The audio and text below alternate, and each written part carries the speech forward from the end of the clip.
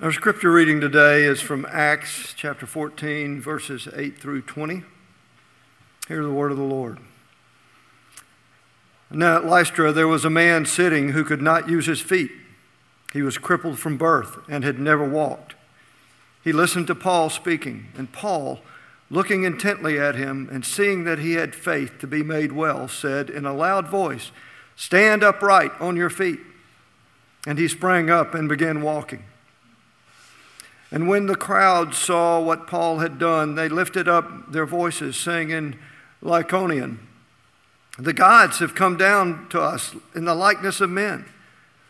Barnabas they called Zeus, and Paul Hermes, because he was the chief speaker.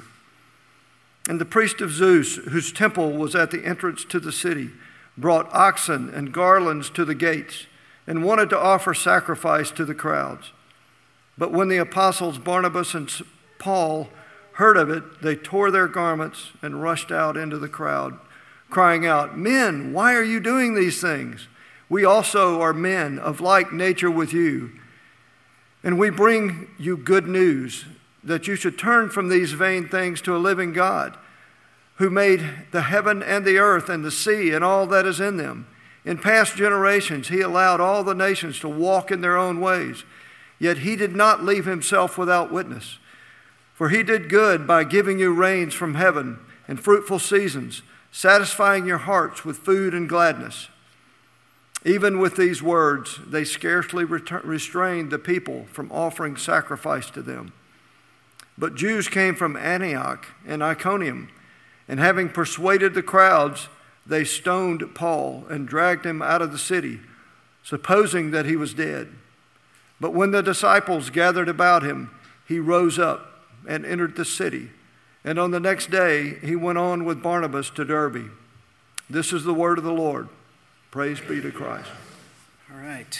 Thank you, Bruce, for reading that, and Rachel for leading us in that prayer. We'll continue to pray for what's happening over there, and keep watching the news. Lord, have mercy. Okay, so shifting gears a little bit, I want to read you a headline from the Kokomo Tribune. Kokomo, Indiana is the town we're talking about here. This is from December 21st, 1986. This is the Sunday paper above the fold article, front page. Couple trying to exorcise Tipton's devil.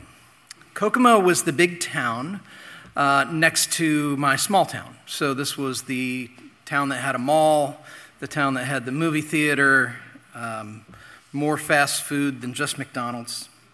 I was in 8th grade when this article came out. My brother was a freshman in high school, and the couple in question is my mother and father, and the devil in question is the mascot of the middle school and high school that my brother and I attended.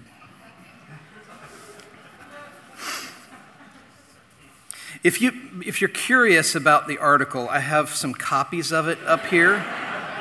If you want to read what it says, here's the thing. My mascot in high school and middle school was the Tipton Blue Devils. And my parents had become Christians several years earlier, and they had this growing conviction about this mascot, and they began just kind of exploring what, if any, action they could take to maybe see it change. And so they wrote letters to all kinds of Christian organizations, and this was the heyday of contemporary Christian music superstars, and everybody came through town, and so a lot of Christian artists got letters as well from my parents, my dad kind of leading the charge on this. And the newspaper in Kokomo caught wind of this, and it led to some strong opposition, as you might imagine. It also led to some surprising support as well, people coming up out of the woodwork. This was before Twitter. Thank the Lord for that.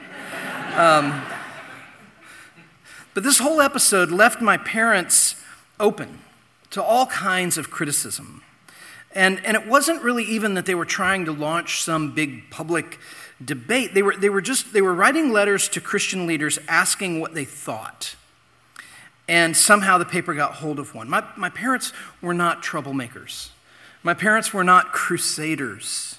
And so I asked my dad, like, why is this happening? Why did you pursue this issue? Because I'm in 8th grade, right? And my brother's a freshman in high school. It's a providence that it was December 21st. It means that it came out at the very beginning of Christmas break. We had 2 weeks for kind of people to forget that this happened. But I asked my dad why, and he said this to me. He said that they had this conviction that it isn't right to teach children to glorify the name of God's enemy in school when they were forbidden from glorifying the name of God in school.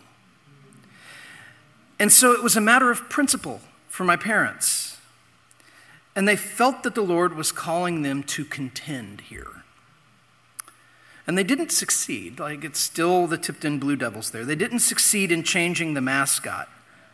But one thing that they did do was they did contend for the glory of God in the face of opposition. And that seems to be rare. I don't know what you think of this story. I don't know if you would have agreed with my parents and said, sign me up. I don't know if you would have supported them or maybe come alongside them and said, look, you've got 2 boys in middle school and high school. Maybe this isn't the best timing for this. But regardless of where you would fall on the issue, that's not why I told you the story. The reason I told the story is to ask a question. Is there any fight in you? Is there anything that bubbles up inside of you as a matter of conviction and principle that you would contend for? Is it even right for a Christian to do this kind of thing?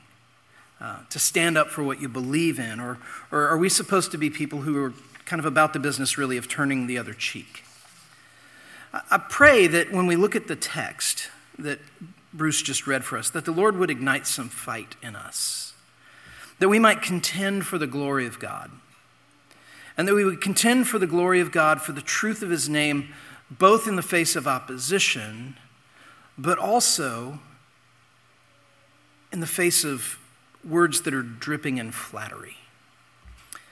And so that's what we have here. We're going to talk about contending against opposition and also contending against earthly praise, because that's what's happening here in this passage. By now, we've stepped fully into view of the accept or reject nature of the gospel. We talked about that last week. Having been driven from Antioch by opposition there, Paul and Barnabas have made their way to the city of Iconium. They've followed the regular pattern of teaching in the synagogue first and then going to the Gentiles. And Luke tells us that they spoke in such a way that a great number of both Jews and Gentiles believed. But there's another pattern that's forming here. And it's that many were rejecting Christ strongly, and what that rejection looked like was opposition and danger for Paul and Barnabas. They were stirring up people to revile the apostles. And we're also starting to see a pattern for how Paul and Barnabas are responding to this kind of opposition. When it comes, what do? In verse 3 of this chapter, which we didn't read, it says that the opposition came when they were preaching. And so, in the face of opposition, what did they do? It says they remained there for a long time. They planted their feet in the face of opposition, speaking boldly for the Lord. They pushed back at the opposition, standing up and contending for the truth of the gospel. And they remained there for some time doing this, and the Lord was with them. And he was granting them the ability to perform signs and wonders, which was validating their witness so that people might believe in them. Now, you just kind of have to stop at this point and appreciate the tenacity of Paul and Barnabas, right? It reminds me of Jesus overturning the money changers' tables and then sticking around and teaching in the temple for the rest of that day. that for many of us, if we have a point to make, we want to make it and then get out of there, right? So that people can think about it, but not necessarily, lob their verbal grenades at us. But here is what they do. They get this opposition, this opposition to the gospel, and they plant their feet and they stay. I mean, they could have become sullen. They could have said, you know what, we don't feel like we're appreciated here, and then moved on, but that's not what they did. And they didn't attempt to find middle ground either with those who were opposing the gospel. Instead, what they did is they stayed and they contended for the gospel. And the reason that they did was because many had come to faith, and these new converts needed Paul and Barnabas to stay and disciple them in that faith. And so when the unbelieving Jews and Gentiles tried to, quote, poison the minds of the people against Paul and Barnabas spoke even more boldly and even more resolutely than ever. Now, I'd like to be able to tell you that the uplifting story here is how they did this, and eventually the opposition came around and believed the message of the gospel as well, but that's not what happened. Rather, as Paul and Barnabas pushed back, the opposition got organized, and they began to plot to stone them to death. And when Paul and Barnabas learned of this, these are in the verses leading up to what we read today, they got out of there. They fled. Why? So that they might continue preaching the gospel, which is just what they did as they continued to move from Iconium to Lystra and to Derbe. These are all cities in the region of Laconia. And they fled so that they could continue doing the very thing for which they were being opposed, preaching Christ and Him crucified. It was a strategic move on their part to get out of there. It was a gospel-furthering move to depart. But even when they leave, we see that they stay in the region and they continue preaching. I think about what's happening in Ukraine right now, and I'll be the first to tell you I'm not the guy that's going to write a think piece on what's happening in Russia and Ukraine. I want to understand it, and I feel like I'm in second grade when it comes to understanding what's happening over there. If you are with me and you feel like, yeah, I might be in second grade, I ask you to also refrain from writing think pieces about what's happening in Ukraine. It's not a good look, and it's not that helpful. But that being said, we're seeing people having to plant their feet and contend for what they know, what they believe, for their home, for what is right and just. And it's something for us, it's an instructive moment for the world to watch what's happening right now. And again, I don't know how upright and just Ukraine is. I don't know anything about Ukraine, right? I'm learning, but I don't know a lot about that. But I know that they're on the receiving end of a tremendous amount of aggression and injustice, and they're fighting for their lives, and they're standing. And so I'm paying attention to that. I'm watching that. Because sometimes in this life we have to do that. We have to contend against opposition in order to contend for the glory of God. But there's another kind of contending here that happens in this passage that may be a little bit more common for us to experience here in the West. And that is this contending against earthly praise that also comes their way. Because they move on and they come to the city of Lystra, which appears to be a town that is dominated by worshiping the Greek god Zeus. There's likely no synagogue in Lystra because they didn't go to a synagogue first. But Paul, what he does is he preaches to a gathered crowd. We don't really have a record of what he said, but we have a record of the response to what he said. And judging by the response of the people, one thing Paul must have spoken of was Jesus' power to heal the sick. And there was a man who had been lame since birth, listening intently, and Paul saw him, and he saw that, quote, he had the faith to be made well, which means that this man probably heard the message of the gospel and responded in faith to Christ. And Paul looked at him intently and said, "Stand up." And the man sprang up and started walking.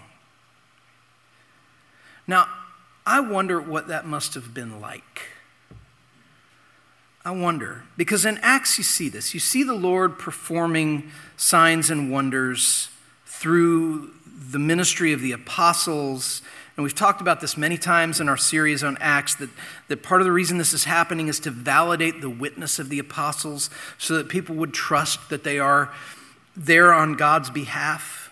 And it's through these signs and wonders that tell them they're not just in their own power here. But even still, like if you're the Apostle Paul or Barnabas and you're nearing like a dozen miraculous healings, it must confuse a person's pride to do that, to have that experience. It must confuse your pride to be used of God in this way. Now, assuming that you've never miraculously healed somebody who was lame since birth, the question, the analogy for us is, what is the greatest thing you've ever done? What is something that you've done that people have come around you and patted you on the back and said, that was amazing? What is it for you? What is your greatest success in life? What do you want people to understand about it when they see the fruit of it? What did Paul and Barnabas want people to understand about the signs and wonders they performed when they saw the signs and wonders happen?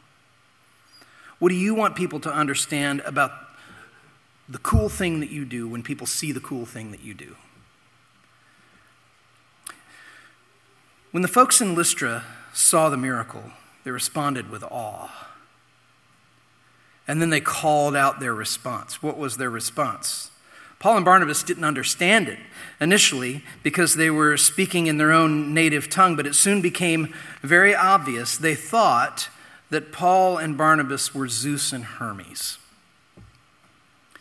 And there was a local legend there in that town that Zeus and Hermes had visited Lystra once before and nobody recognized them. And they were not going to have that happen a second time. And so they did not want to repeat that mistake, and so they made plans to offer sacrifices to Paul and Barnabas, thinking they were Zeus and Hermes. And once Paul and Barnabas understood what was about to happen, they rushed out among the people, they tore their garments, and they begged them to stop. They said, don't do this. We are men just like you. We're people. Turn from these vanities to the living God who made the heavens and the earth. See, the people totally misunderstood the miracle.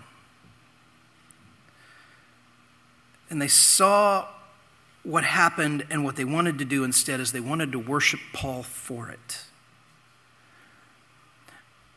And so they respond accordingly to what they know. This is what they know. That is superstition and a fear of upsetting the gods. That's how they're responding. But what does Paul do here? He doesn't just be like, whoa, there's been a misunderstanding here. He uses the misunderstanding as an occasion to clarify, as an occasion to preach Christ with even more clarity. And that's what misunderstanding will often do if we will plant our feet and endure the misunderstanding, is often misunderstanding will open a door to clarify truth. And so that's what Paul does here. And his message is very different from what he preached to the Jewish people.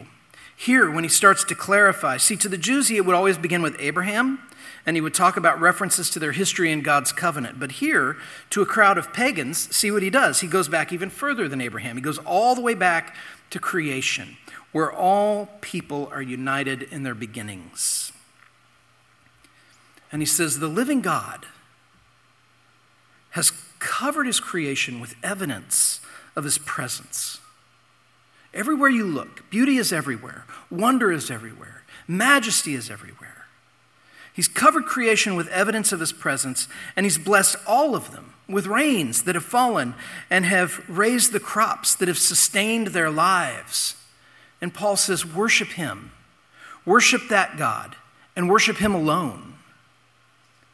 Notice that Paul, in clarifying, is contending against another kind of opposition.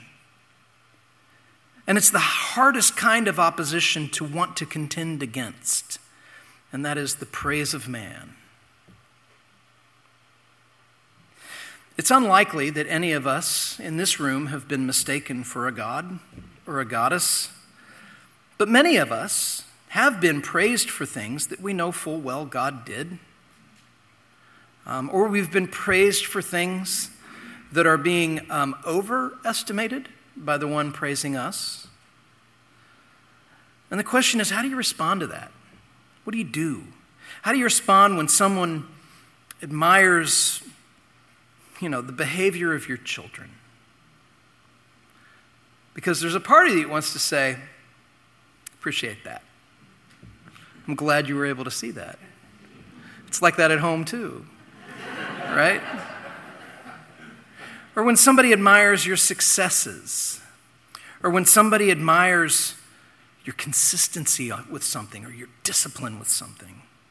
Do you find yourself getting more gratification out of those words of praise than from the fact that God has been pleased to bless your life and to work through it? How tragic would it have been if Paul had let the praises of man go to his head? But how do we prevent it? I mean, it's easy to say, don't let people compliment you and then let that go to your head. How do we prevent it? How do we oppose loving the praise of others? It's only through really kind of fighting against it, which is another way of contending for the glory of God. And so, how do we contend well? How do we contend for the truth of the gospel in the face of both opposition, but also in the face of flattery? I want to give 3 reasons as we conclude this sermon. I'm looking at my notes here, and I'm looking at the clock, and I'm thinking, you guys got a short sermon today. Don't tell the kids. All right. How do we contend well? How do we contend for the truth of the gospel in the face of both opposition and flattery? Three ways. First, depend on Christ to lead and strengthen you. Don't presume that you're made of the kind of stuff already that can respond in humility to the praises of man. We have to depend on Christ for this. We have to ask for this kind of help to lead us, to strengthen us, whether it's facing death or facing worship. Standing up to opposition is tiring. But in spite of the toll, what Paul and Barnabas seem to be doing is making their decision based on what Christ has called them to do, what Christ has called them to be. And we can't do this for long on our own. We need to pray for God's strength to preserve us. Lord, if I find myself in a position where I become the object of somebody's praise, help me to understand that there's good in that, but that I'm not worthy of praise. I'm not worthy of ultimate praise. I might be worthy of being thanked, and it might be very appropriate to respond with a gracious, humble, "You're welcome." But Lord, help me not lose sight of a humble posture and acknowledging that you work in time and space and you work through people. Help me to depend on you to lead me and to strengthen me, both when I'm opposed and when I'm complimented. Number 2, contend for precision and clarity in your message. That's what Paul and Barnabas do here. We live in a time where somebody said, well, if they're praising Paul and Barnabas, thinking that they're Zeus and Hermes, maybe we don't need to correct it that much because it's good that their minds are on spiritual things, right? No, what do? In both cases, people either sought to derail or to twist the apostles' message. And so they labored to make sure that they spoke with precision and clarity. They wanted to make sure that their words were accurate, but also that they were being understood by their audience. And so in Iconium, they contended against the poison words spoke against them. And in Lystra, they contended against the praise attributed to them. And what this means is we really need to understand and to study the distinctives of Christianity. If our desire is to bear witness to the glory of God and the mercy of Christ, then one of the ways we contend against both opposition and earthly praise is through being people of the book, being people who have our noses in Scripture, people who are familiar with the gospel of Jesus Christ, familiar enough to be able to say, the way that what you think the gospel is not actually what the gospel is. But let's continue the conversation because I want to help clarify what the gospel actually is with you and for you. And so it means we need to study the distinctives of Christianity and then think carefully about how to express it so that we will be understood. And the third way to contend well for the glory of God, which is contending against opposition and contending against earthly praise, is to pray for deep, deep humility in case you succeed.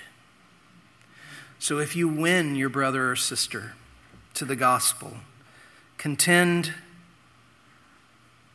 and pray for humility, that we wouldn't let it go to our heads. I remember being once at a conference, and kind of at the beginning of the conference, there was an invitation for anybody who wanted prayer, which is great, right? Except that they had somebody who was sitting on the front row stand up and turn and face the room. And they said, if you would like prayer for any reason, we have this person in the room with us, and they have a spiritual gift of prayer. And we would like to make them available for you to go pray with them. And I remember my head just kind of starting to spin. What is going on here? I understand that there are people, we have people in this room who are like, any opportunity you can give me to pray with other people, please, I love to do that. I love that. But it's another thing to stand in front of a room full of people to be recognized as somebody who's particularly good at this, right? If you are a person who has a sensitivity to the Spirit's leading, and it makes you somebody who is comfortable in your own skin and engaging and inviting for people who need prayer, that is a beautiful, beautiful gift. Pray for humility as that gift strengthens. What other gifts do you have? What other gifts might the Lord use in our midst? It's funny that I just use people with the gift of prayer, like we're a room full of people who are just like really great at that. There are so many things that we could take credit for, that it's really the Lord wanting to work through our lives and bless other people with. So we contend for the love of God.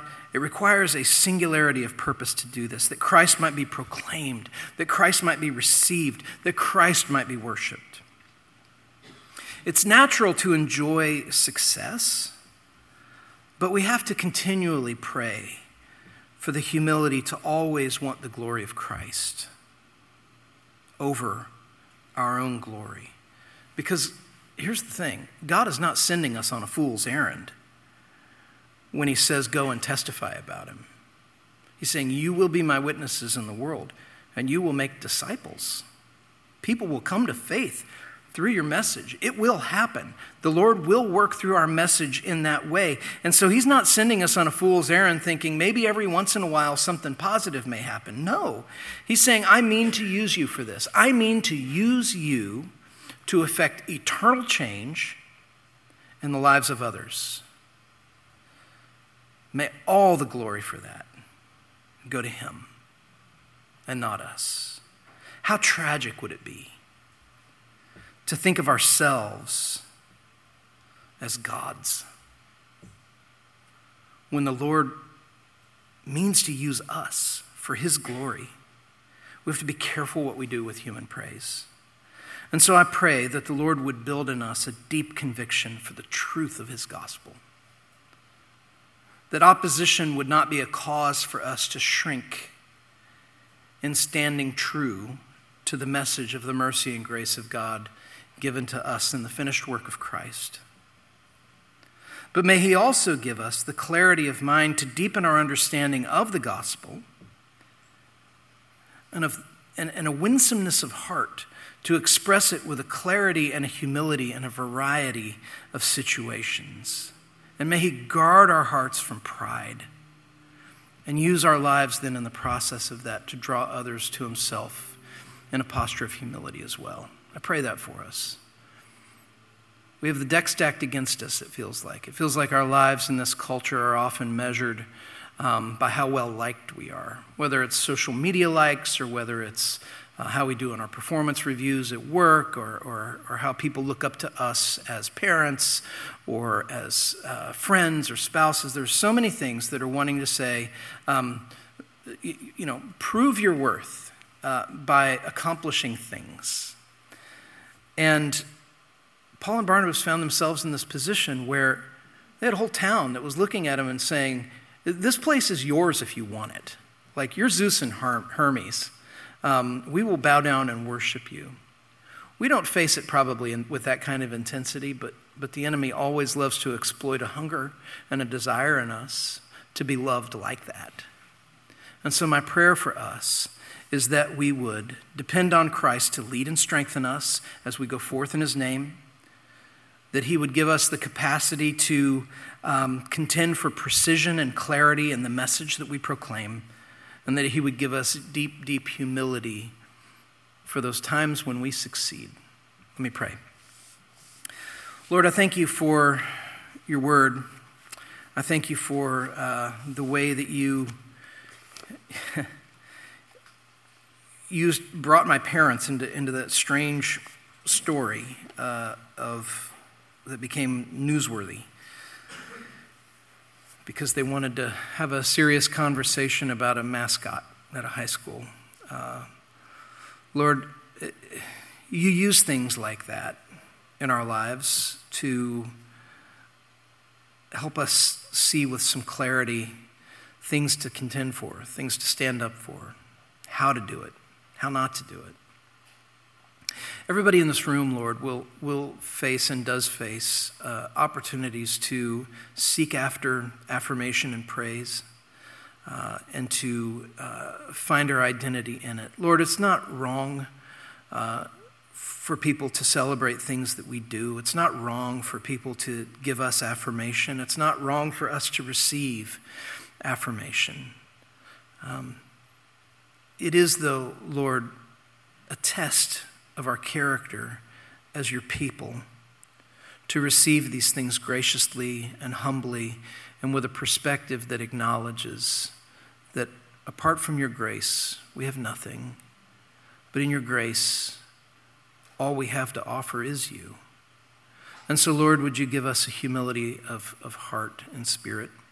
Thank you for this room. Lord, I feel this morning the heaviness in myself and if I may be projecting on everybody else, but I don't think I am, that there's a gravity to what's happening in the world right now. And so again, I echo Rachel's prayer earlier. Lord, we pray for peace and we pray for strength and we pray for you to move, for justice to prevail and quickly.